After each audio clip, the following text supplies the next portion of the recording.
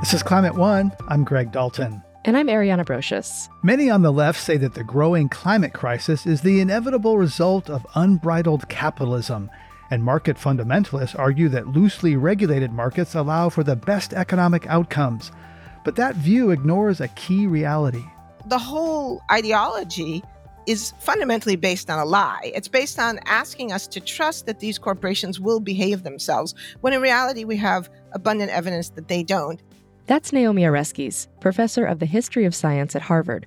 Her earlier book, Merchants of Doubt, detailed how corporate executives and a handful of rogue scientists helped mislead the public about several subjects, including climate change. In her new book, The Big Myth, Oreskes and her co-author Eric Conway point to a concerted effort from American business groups to push the myth that only unbridled markets can generate prosperity and protect political freedom.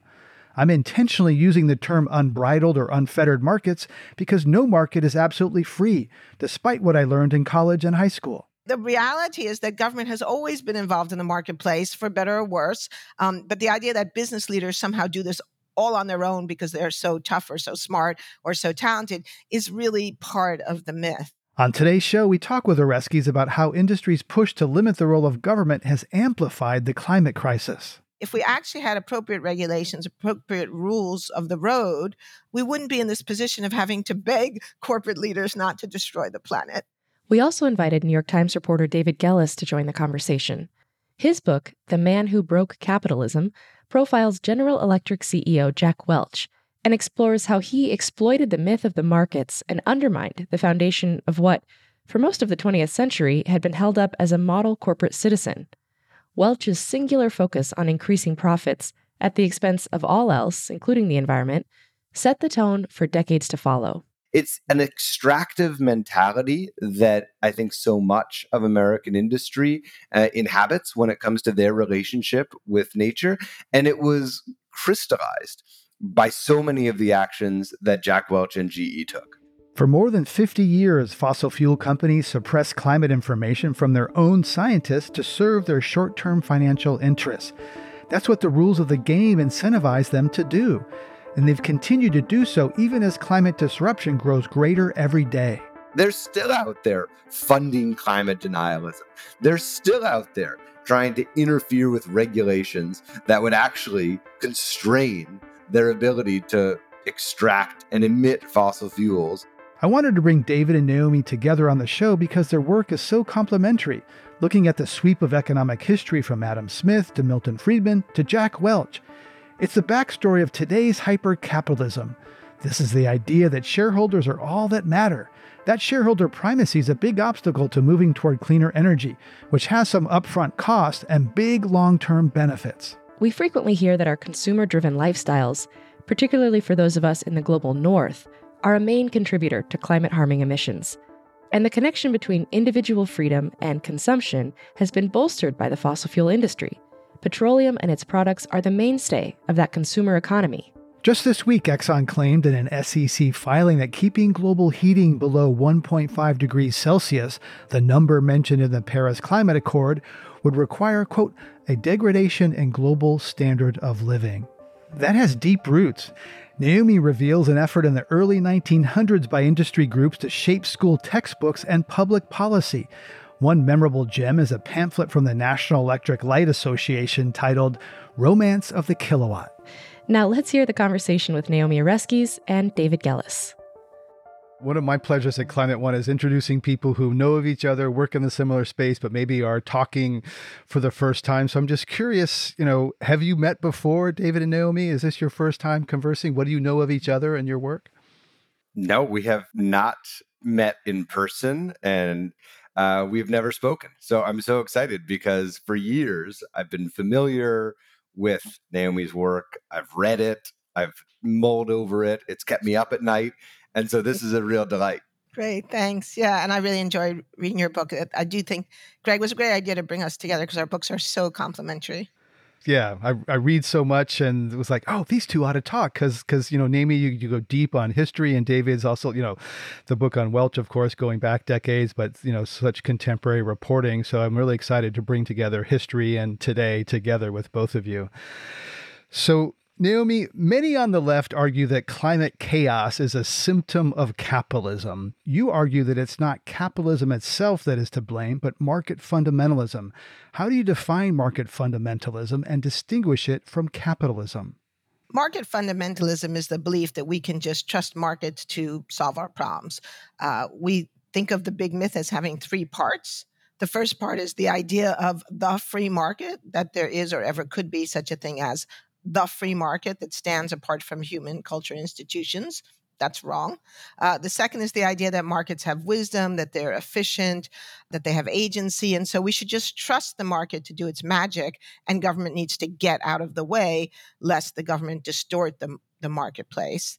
And then the third part of it, and this is the part I think is most pernicious, is the claim that markets they don't just give us goods and services, but they actually protect our freedom, that economic freedom is a bulwark against totalitarianism, and therefore that any compromised economic freedom, even for something seemingly reasonable like regulating tobacco, puts us on a slippery slope to socialism, communism, or worse. So that's the myth, that's the mythology. But the reality is that if we think about what capitalism is, well, that's a much more complicated story. The capitalist system, as we know it, has changed a lot over time. The world we live in today is very different than the world that Adam Smith was talking about in 1776. Different countries that all self-identify as essentially market-based economies manage their economies in quite different ways, have very different balances between market forces and governance and governmental forces. So there are many choices available to us about how we manage capitalism. And so the point of our book, and I think David's book does this as well, is to point out and remind people that people have made choices that have brought us to where we are today, and we have the potential to make different choices. And we'll get into that in a minute with David about kind of the pre-Jack Welch capitalism and how that's different than what we have today. The origin of corporate America's aggressive efforts to shape public policy and academic discourse is often cited as a 1971 memo written to the U.S. Chamber of Commerce by Lewis Powell 2 months before he ascended to the U.S. Supreme Court. The Powell memo is quite well known in some circles, but Naomi, you write there was a coordinated effort by the National Association of Manufacturers beginning much earlier in the early 1900s to push the myth of market fundamentalism, to argue against restrictions on child labor. What did that group and the National Electric Light Association do to shape public policy and the story of American success and prosperity? Many people think that the history of market fundamentalism and the pernicious business influence in American culture begins with the Powell memo. But we show in the book that it's really the middle of the story. And in fact, we trace our story back to the early 20th century. So in the beginning of the 20th century, there was a robust debate taking place in the United States and also in Europe about the social costs of capitalism and about the problem of monopolistic practices.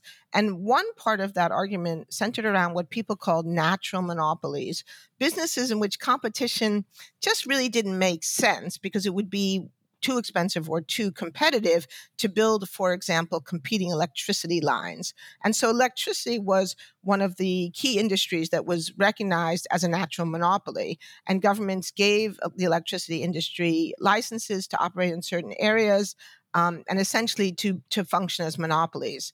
Well, this model had worked well in American cities. By the 1920s, major American cities had electricity. Most Americans in cities like New York, St. Louis, Chicago had electricity, but rural customers were almost entirely unserved. And this was recognized as a market failure, that the electricity industry was not serving people. So even though there was a demand, it was in a way violating the law of supply and demand. There was great demand for electricity in rural areas, but the electricity industry was not supplying it.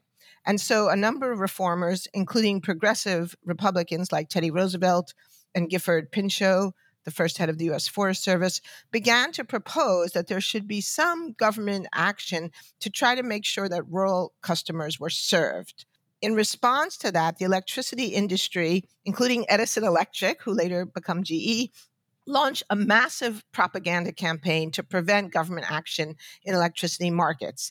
And they don't do it simply by making the case against government run utilities, for example, they do it by trying to make the case for free market capitalism. So they launched this massive propaganda campaign.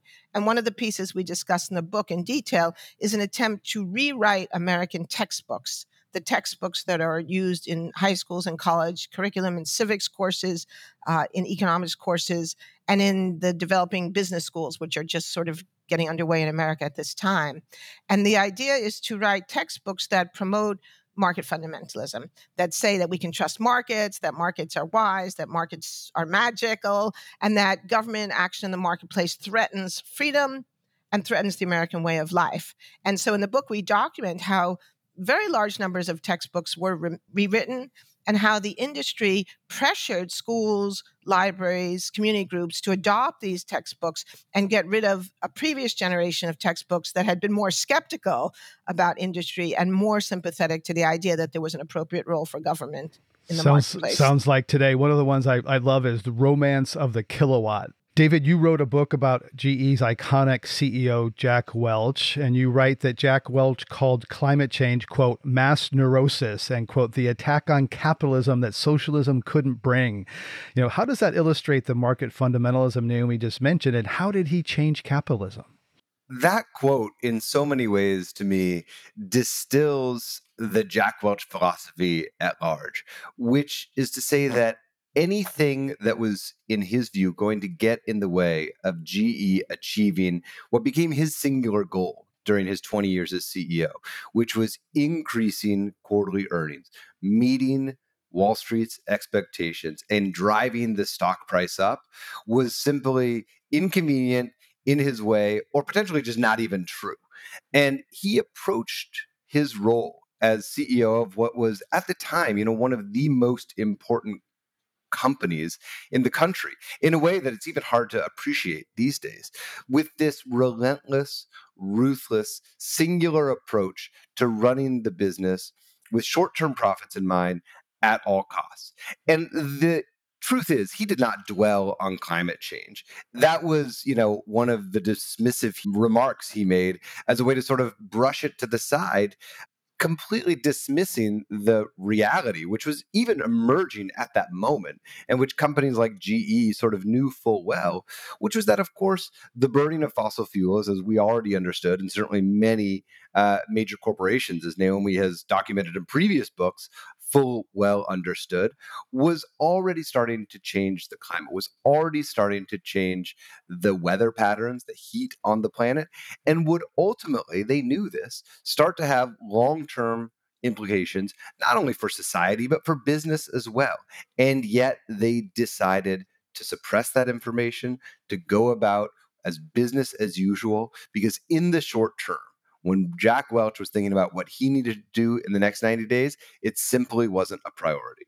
And that kind of, focusing on the stock price above all costs was different than what came before. Naomi, how did this framing of markets and government relate to the writings of the intellectual father of capitalism, Adam Smith? And what parts of how they portrayed capitalism would Adam Smith recognize and not recognize? So most people have heard of Adam Smith. Many people think of him as the father of modern capitalism. And if you've never read Smith's work, you might assume that he would approve of the sort of behavior that Jack Welch undertook, that David described so well. You might think that he believes in free market fundamentalism, just let markets do their magic, everything will be fine. And you would be wrong, because that's not, in fact, what Adam Smith says in The Wealth of Nations. So The Wealth of Nations is a big, complicated, sprawling book, and it's written in a very verbose 18th century style. But if you actually read it, what you find is that Adam Smith has a rather sensitive and nuanced view of the challenges that are being faced by an emerging capitalist economy.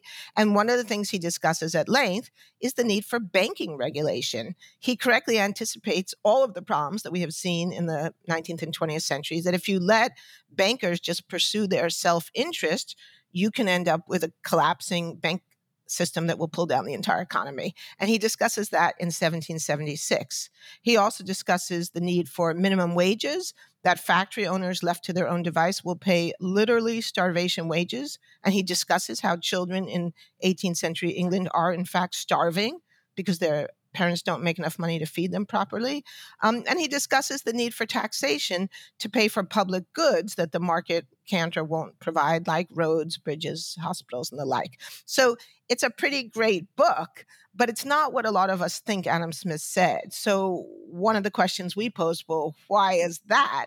And the answer, in part, is because George Stigler, an economist at the Chicago School, the famous University of Chicago's Department of Economics, published an edited version of Adam Smith in which he removed all of the places where Adam Smith discussed the needs for tempering self-interest. Wow. And so that gets to it, David. Another aspect of the myth making that Naomi talks about is the idolization of corporate CEOs. And certainly Jack Welch was one of the first kind of rock star CEOs. And you write that to understand a culture, look at its heroes, and surveys routinely show the public has more faith in CEOs than it does in politicians or priests, more confidence in corporations and government. So say more about why you think that sort of cult of the CEO, how it relates to Jack Welch and where we are today.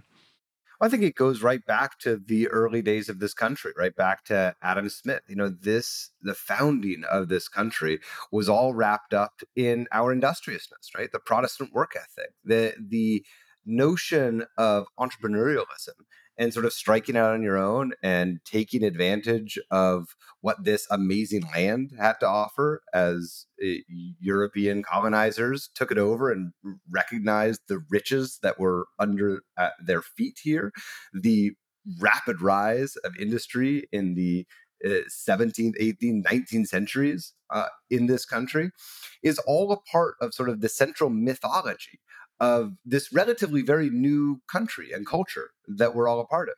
So we didn't have the same sort of cultural history that you might find in other parts of the world. Instead, ours was really a nation born out of, yes, rebellion from the British Empire, but also of business acumen. And against that backdrop, I think it's perhaps not surprising that as we emerge into the early 20th century and right through it, our biggest heroes, especially in a pluralistic society, some of our central figures, some of the few unifying figures, become our business leaders. This is amplified with the rise of the media ecosystem, which is able to, really elevate their stories. And I think it really reaches its apotheosis in Jack Welch. Jack, again, the biggest CEO of the biggest company for 20 years. And during his tenure, he makes it literally the most valuable company on earth. He's lionized, he's mythologized, he's on the cover of magazines. He inspires roles like Jack Donaghy on 30 Rock. He goes on to write his own books and create his own little mini media empire. And this continues right to this day with our society's fixation on CEOs, whether it be Warren Buffett or Elon Musk. These have become some of just the totemic figures in our society that so much of the zeitgeist sort of goes in and around and through. And I don't see any sign of that stopping. Could I jump in on that? Because I Sure. just think it's important to add one point. I agree with everything David just said about the lionization of business leaders, but I think it's also important to realize that the lionization of business leaders depends to a large extent on a misrepresentation of American history, particularly 19th century history, when the U.S. government and the state governments played a major role in developing the economy through investments in infrastructure, through protective tariffs to protect fledgling industry. And of course, governments were highly involved in things like building the Erie Canal, which was essential for the economic development of New York State and New York City. So the reality is that government has always been involved in the marketplace, for better or worse. But the idea that business leaders somehow do this all on their own because they're so tough or so smart or so talented is really part of the myth. You're listening to a Climate One conversation about the myth of free markets. Please help us get people talking more about climate by giving us a rating or review.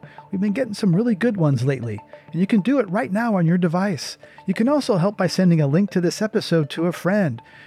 On our new website, you can create and share playlists focused on topics including food, energy, EVs, activism. It's about anything. Coming up, the long-term influence of Ronald Reagan's anti-government stance. There's this inability in the halls of Congress, in so many parts of it at least, to recognize that contrary to what Reagan said, a well-functioning government through so much of the 20th century gave rise to the greatest, most prosperous nation on earth. That's up next.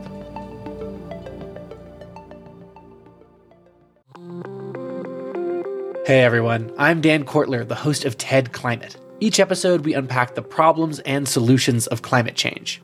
This season of the show, we're getting into some big ideas that make us optimistic about the future, like meat grown from cells and leather made from mushrooms. And the best part, we look at how building a greener future can be an upgrade instead of a sacrifice. Find and follow TED Climate wherever you're listening to this.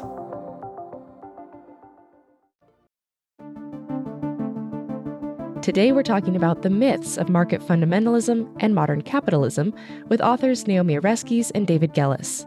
Later in the show, we'll hear about a different form of business ownership and financing. But first, let's get back to Greg's conversation. Naomi, in climate, as David mentioned, we have this lionization of business leaders, and we look to them as saviors to help us from the climate disruption. Bloomberg, Branson, Gates, Steyer, Musk, Doerr, the list goes on. Their money and social standing is solicited in the effort to decarbonize the economy. Is that looking for love in all the wrong places? You bet it is.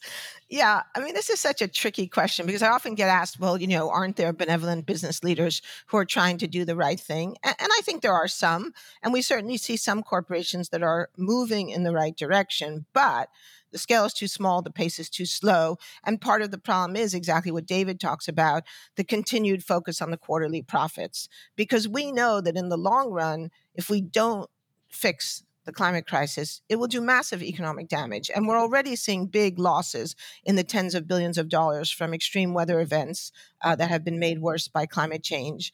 But in the short run, if I'm a business leader running my particular business and looking over my shoulder at Wall Street, the incentives are all in the wrong direction. And so this is the core problem.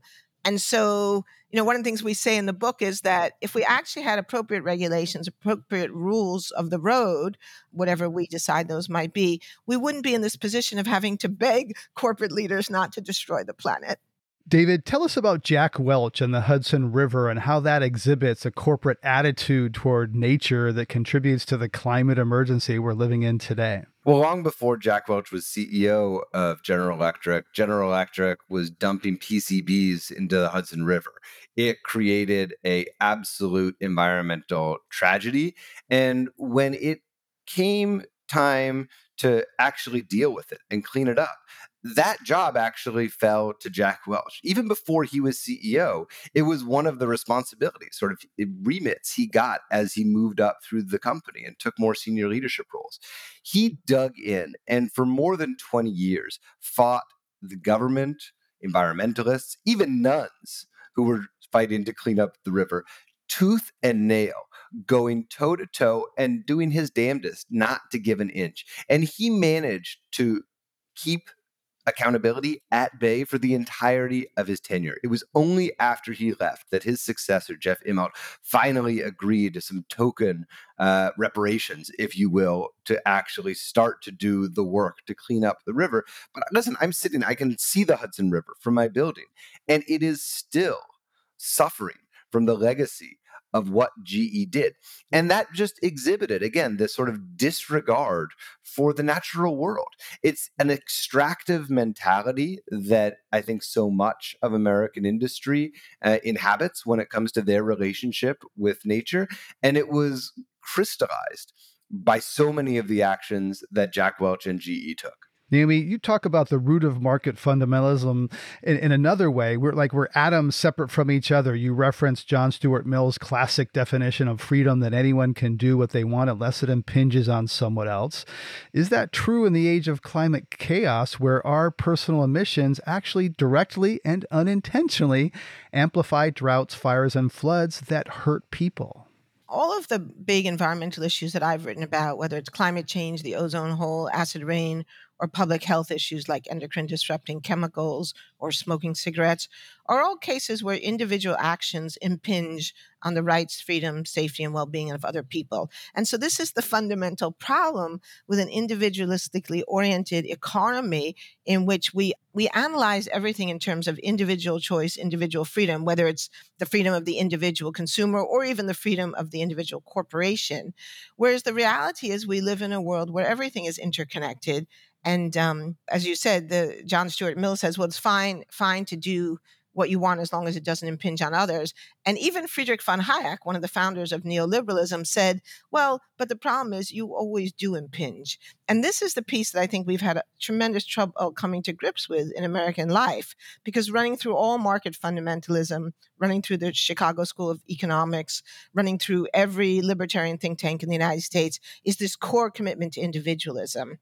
And, if you go back to the Declaration of Independence, the Bill of Rights, the U.S. Constitution, the 18th century focus on individual rights in contradistinction to a tyrannical monarch was a completely understandable position to take in that historical and cultural moment. But here we are, right, nearly 300 years, 250 years later, and that model is failing us. And so I think that unless we have a bigger, broader, more capacious conversation about how we balance individual rights versus the collective good, the commonwealth, right? I mean, I keep coming back to the notion of a commonwealth, this idea that we aren't just atomistic, that we actually are in this together, but it's not the dominant way in which we've thought about problems in the United States.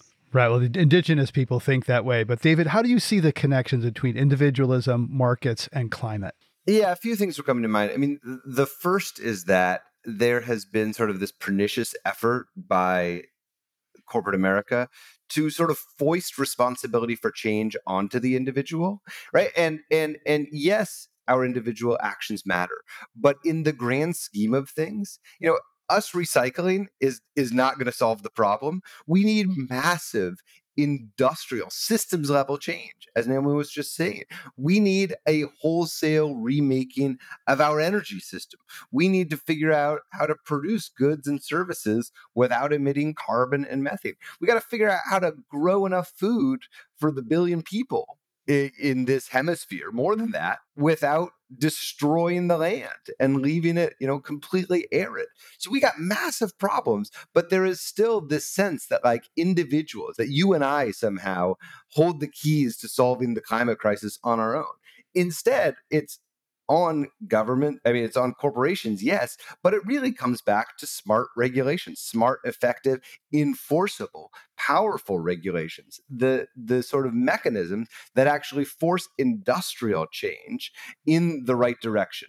And frankly, we're just seeing far too little of that. I think the IRA is a baby step in the right direction, but it's all carrot and not a lot of stick. The fact that, most Americans and even most CEOs are aligned on supporting something like a carbon tax, but our Congress won't, it's a non-starter. I mean, it just shows what a massive disconnect there is between the policymakers in this country and the work that is really necessary to get where we need to go from an emissions perspective, and the magnitude of the problems we're facing right now. Right. We have this throughout our culture. Think of Smokey the Bear. Only you can prevent forest fires. The Crying Indian advertisement that was actually backed by the beverage container industry. People start pollution, people can stop it. And BP popularizing the personal carbon footprint calculator. Economist Milton Friedman helped establish the primacy of shareholders over other stakeholders, employees, communities, customers. And David, you write that Jack Welch operationalized that doctrine. In 1970, Milton Friedman explained his economic philosophy in an article in the New York Times Magazine in which he said, quote, "There's only one social responsibility of business: to use its resources and engage in activities designed to increase profits so long as it stays within the rules of the game, which is to say, engages in open and free competition without deception, fraud." David, your thoughts on how Jack Welch operationalized that doctrine?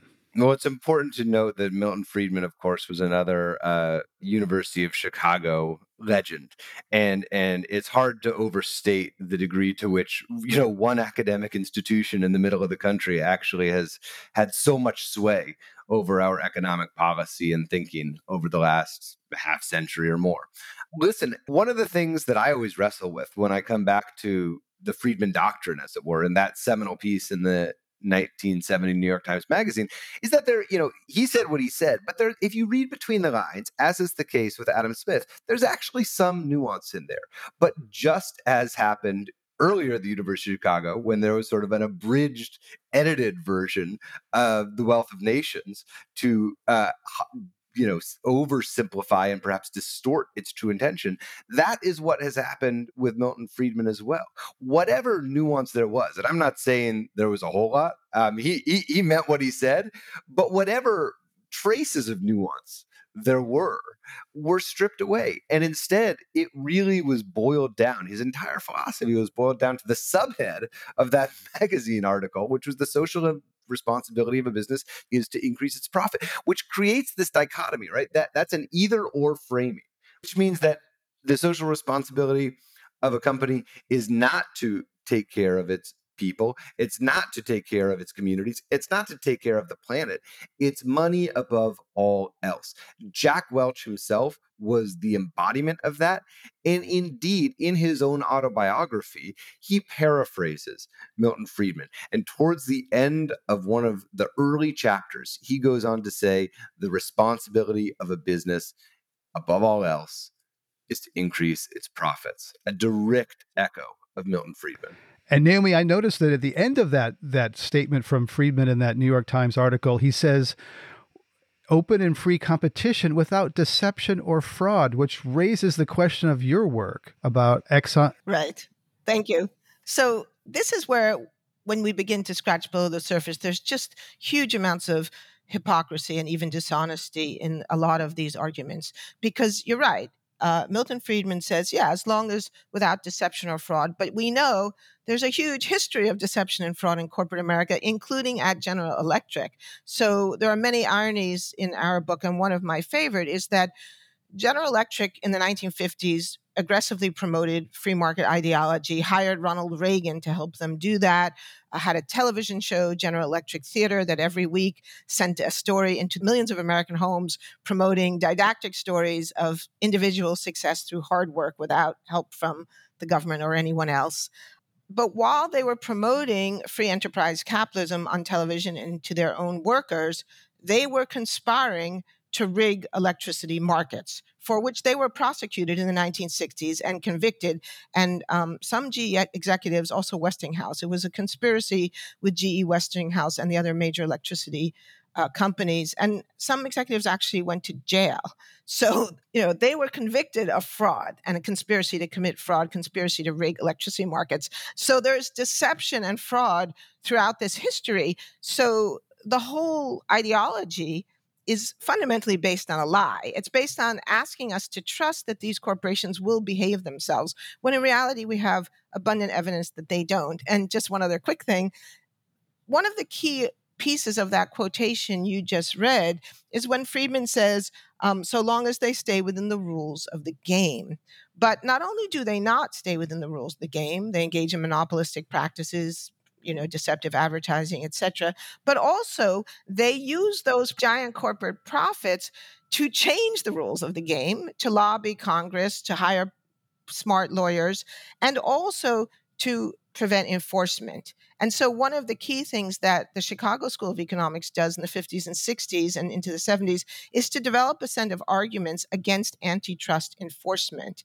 And these become very, very influential and powerful. So from about the 1980s until really today, we have seen massive non-enforcement of antitrust statutes, which were designed to protect the rules of the game and to protect competition and to protect against the development of monopolies. You mentioned Ronald Reagan and his connection with GE, bringing this story into American living rooms. I didn't realize before your book that he went into GE, a New Deal Democrat, and came out an anti-government conservative Republican. I want to play a clip from Ronald Reagan, which I'm sure you'll recognize. In this present crisis, government is not the solution to our problem. Government is the problem. What do you each feel when you hear that? I feel sad, heartbroken, really, because of all the bad things that have happened in American politics and in my lifetime, I think that was by far the worst because Reagan turned the American people against their own government and persuaded us that rather than seeing governance as the means by which people can express their will and the means by which ordinary citizens can be heard, he persuaded millions of Americans to think that government was the enemy, to hate the government, and to disbelieve in the capacity of government to address our problems. And when government is incapacitated, it really does leave us at the mercy of the private sector, the goodness of the hearts of corporate America. And as we've just seen, certainly in the case of GE, but in lots of other corporations as well that have been well documented, there's some pretty cold-blooded stuff happening in the heart of corporate America. David? I can't help but hear echoes of today's rhetoric on the far right, the vigilantism, the absolute unwillingness by so many in Congress to have faith that the government that helped get us this far, that has created, the infrastructure that we depend on, the social structures that have allowed so many people to flourish. There's this inability in the halls of Congress, in so many parts of it at least, to recognize that, contrary to what Reagan said, that was actually one of our greatest virtues, right? A well-functioning government through so much of the 20th century gave rise to the greatest, most prosperous nation on earth. And you can really track our decline to that moment, right? To when Reagan turns his back on our own government. A lot of the macroeconomic indicators, a lot of the socioeconomic indicators that really reveal the health or distress of our nation start to move in the wrong direction at that very moment. Concentration of wealth and power, et cetera, which raises the question for me if climate change had become a more pressing issue in the 50s before Ronald Reagan, before Milton Friedman, and this idea of CEOs' only responsibility to shareholders. I realize this is speculative, but how would corporate America have responded differently in a pre-Welch, pre-Reagan capitalism? Eric Conway and I talk about this in our earlier book, Merchants of Doubt. And there's a way in which this whole story is an incredible bad luck story. Historians always like to talk about historical contingency. And there is something really tragic about what happened in the 20th century. So, as regular viewers of this podcast know, scientists had been warning about the possibility of climate change for a long, long time.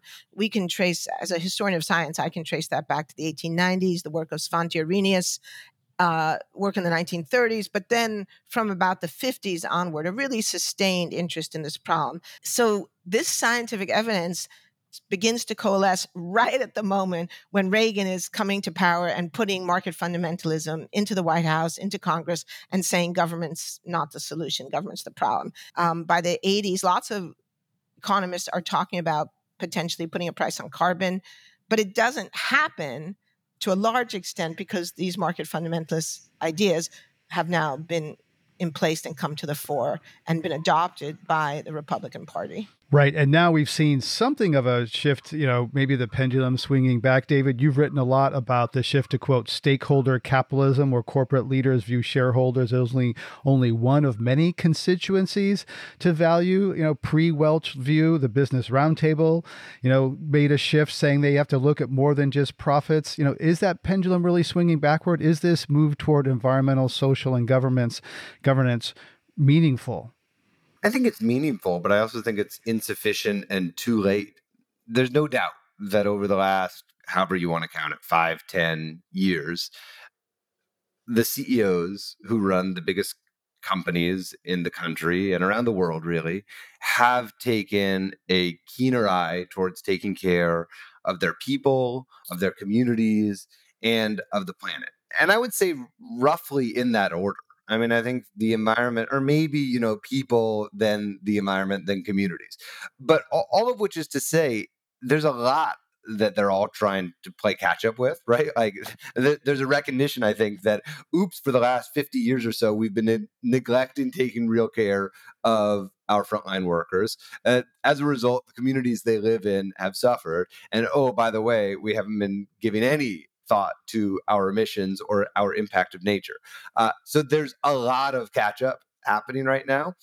I think on the climate level, some big corporations, the Googles of the world, even the Targets and the Walmarts of the world, are in fact like making pretty meaningful strides.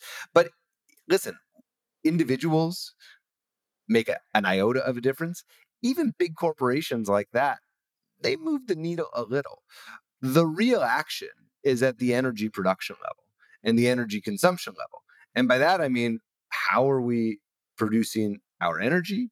How are we fueling transportation?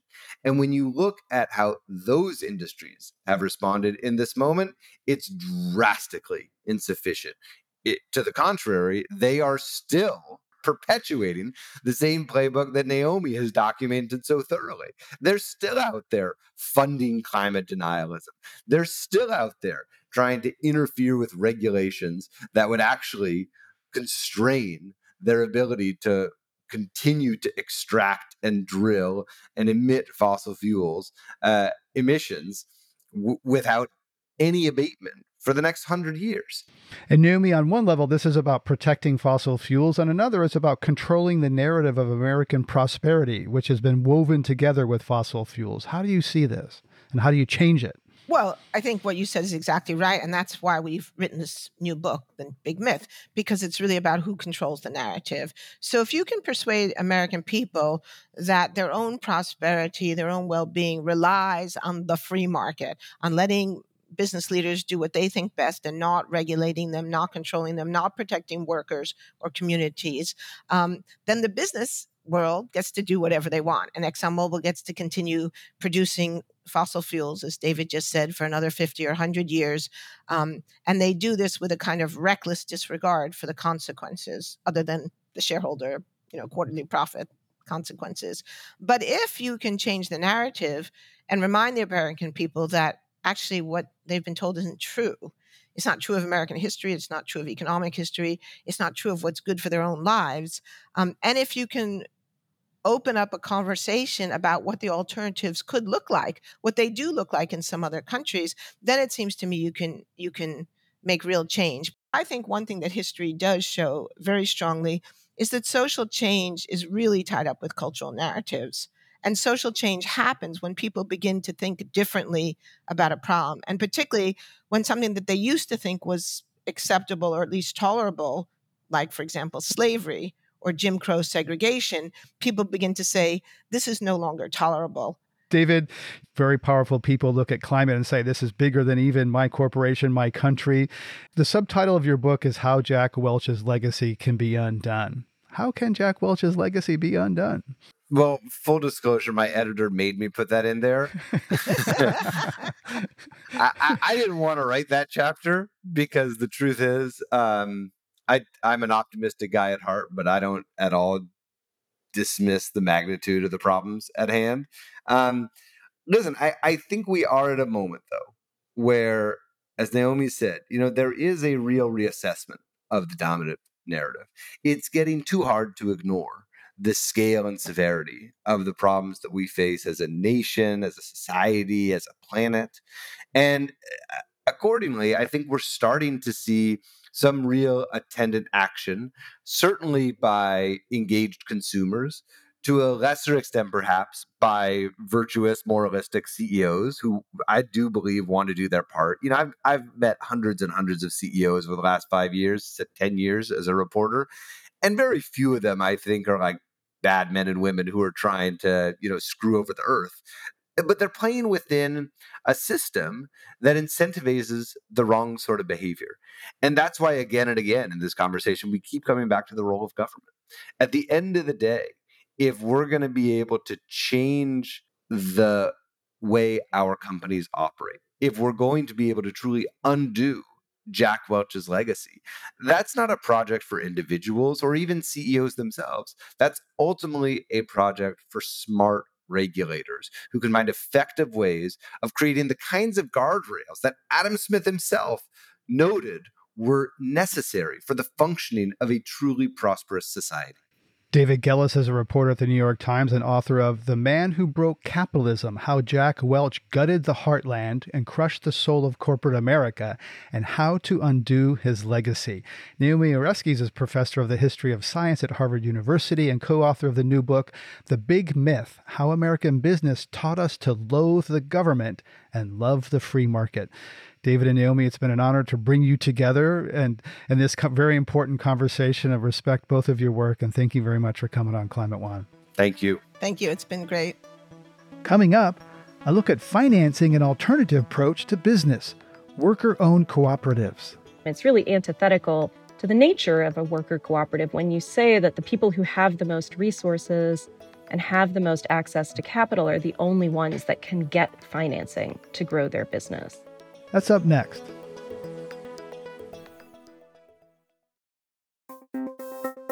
We've just heard critiques of modern capitalism and market fundamentalism. Now we'll hear about a different approach to business. Kate Khatib is co-director of Seed Commons, a national network of locally rooted, non-extractive loan funds. She's also co-founder of Red Emma's, a cooperatively owned restaurant and bookstore in Baltimore. Khatib explained that her experience trying to get financing for Red Emma's led her to understand the need for a different system. That put her on the path to developing Seed Commons to support other worker-owned businesses. So when we were trying to expand in 2013, we went to banks that we had had relationships with for close to a decade at that point. And we said, here's our history, here's our business plan, this is what we're trying to do. We need a fairly, pretty moderate amount of money. I think we needed around $150,000 to do this expansion. And we said, would we be eligible for a loan? We have positive cash flow. We have some small amount of assets that the business owns. And they said, well, who are the owners of the business? And we said, well, there are 12 of us. Here's everybody's names and social security numbers. And they took one look at it and they said, yeah, we're not going to do that. Give us the 3 people who have the best credit and have the most personal assets. We're going to put the loan in their name, and then we'll give you a loan for the business. And for us, it's a structure that doesn't work. I mean, in the first place, we ourselves, many of us are career service workers or organizers. We don't have a lot of personal assets that we're able to leverage. And also, we didn't want to introduce that kind of a division into our cooperative where some people have more on the line than other people do. It's really antithetical to the nature of a worker cooperative when you say that the people who have the most resources and have the most access to capital are the only ones that can get financing to grow their business. It's really a particular logic of exclusion that is embedded in the entire notion of credit and credit worthiness that we were really trying to get beyond and get around. And it wasn't just us. Red Emma's had that problem, but a number of other cooperatives that were trying to grow at the same time were running into very similar issues. And so all of us in Baltimore, but also around the country, started coming together and saying, there's not enough financing for businesses like us. We have to work together to build something that understands what broad-based ownership looks like. And so one of the aspects of Seed Commons financing model that I think is really interesting is that you don't use credit scores. That's not part of it. And that you, in order to mitigate the risk that can come from funding other businesses, you have a really tightly collaborative relationship between the funder and the enterprise. So can you tell us a little bit about that and how that sort of insulates Seed Commons in a way as a funder, but also helps the businesses? Absolutely. Yeah, that's right. We have what we call a non-extractive model of finance. And there's a few different ways that the type of work we do is non-extractive. So the first and most important is what you just mentioned. We don't look at credit scores. We don't look at the same traditional factors that banks and corporate lenders use as a way of evaluating credit worthiness. We look at the business itself. We look at its history. We look at the plan that the workers have put together for how the business is going to grow and where they're trying to go. And what we do is work together with the workers to create something that we call a sustainability plan. So the idea is we want to figure out what it's going to take to get those workers from where they are now to the point where their business becomes sustainable. Sustainability, means, in this case, the workers are paid at a living wage. They're able to cover their overhead. They're able to put a little bit into savings for future needs. And then, and only then, do they start paying their debt back. So all of the repayments on our loans come out of the net profits of the business. That's the other kind of core piece of non-extraction. We're not going to take money out of a business that it needs to survive. It doesn't help us as a lender. It doesn't help them. It doesn't help the business. It doesn't help the workers.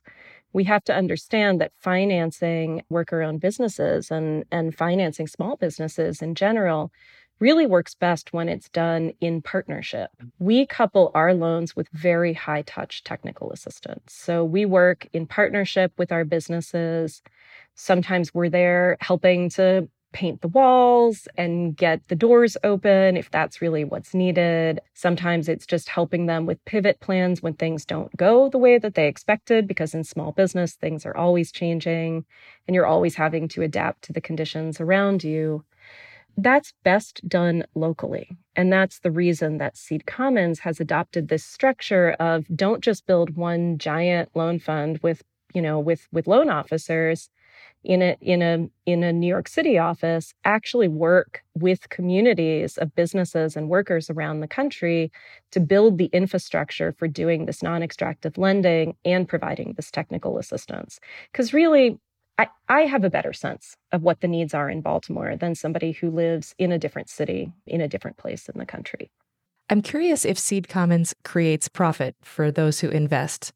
And if that's the case, is part of the goal to make investing in Seed Commons as appealing as investing in standard financial mechanisms like, mutual funds or something? Or is the idea to sort of get away from that model entirely and do something different?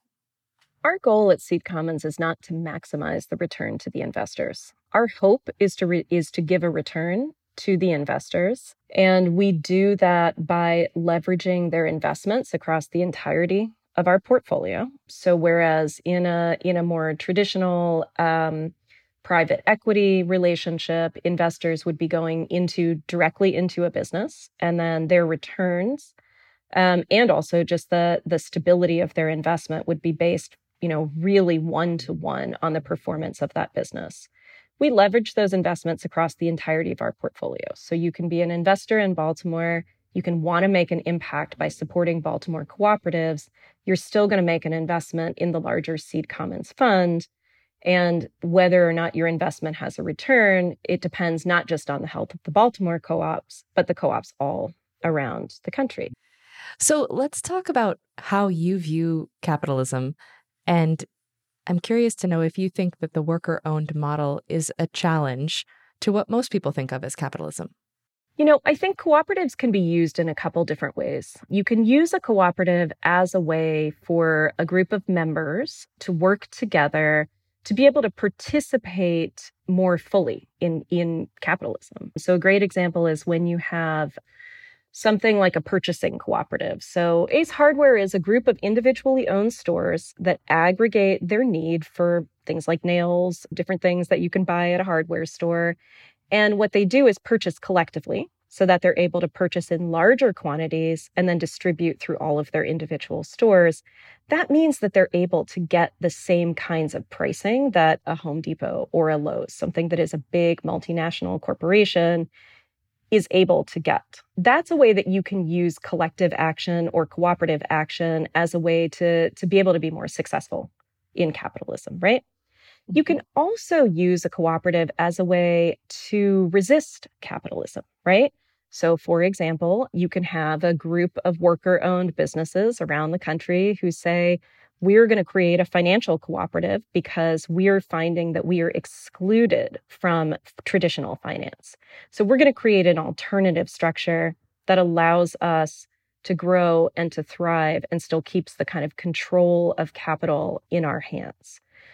Seed Commons in particular is an example of ways that you can use cooperative structures and collective organizing as a way to resist capitalism, right? To push back against it. These are both great ways to be a co-op. They're both great reasons to be a co-op.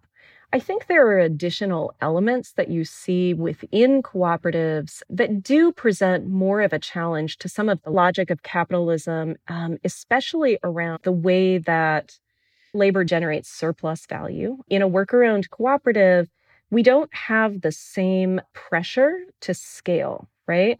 When we're trying to grow a worker-owned cooperative, what we're really trying to do is grow to a scale that's sustainable and appropriate for the workers, as opposed to what I think we tend to see in the kind of rampant expansion logic of capitalism, which is always driving towards more profits, more production, more surplus. Mm-hmm.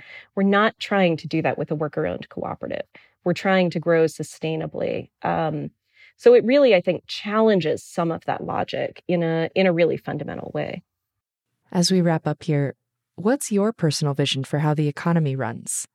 Well, one thing that comes up a lot, and this is maybe going back to this question of scale, when you talk about scale in co-ops, it's not just about having, one cooperative that has hundreds of thousands of workers. It's about thinking about the different ways that we can chain together needs, we can stack things together to actually create a really living ecosystem that can transform and really replace the current economic structure. That's what I would love to see. Kate Khatib is co-director of Seed Commons and co-founder of Red Emmas. On this Climate One, we've been talking about the myths of free markets, today's hyper-capitalism, and its ties to the climate crisis. Climate One's empowering conversations connect all aspects of the climate emergency. Talking about climate can be hard, sometimes awkward, depressing, and it's critical to address the transitions we need to make in all parts of society. Please help us get people talking more about climate by giving us a rating or review. You can do it right now on your device. You can also help by sending a link to this episode to a friend. By sharing, you can help people have their own deeper climate conversations. Brad Marshland is our senior producer. Our managing director is Jenny Park. Ariana Brocious is co-host, editor, and producer. Austin Colon is producer and editor. Megan Basilia is our production manager. Wency Shada is our development manager. Our communications manager is Ben Testani. Our theme music was composed by George Young. Gloria Duffy is CEO of the Commonwealth Club of California, the nonprofit and nonpartisan forum where our program originates. I'm Greg Dalton.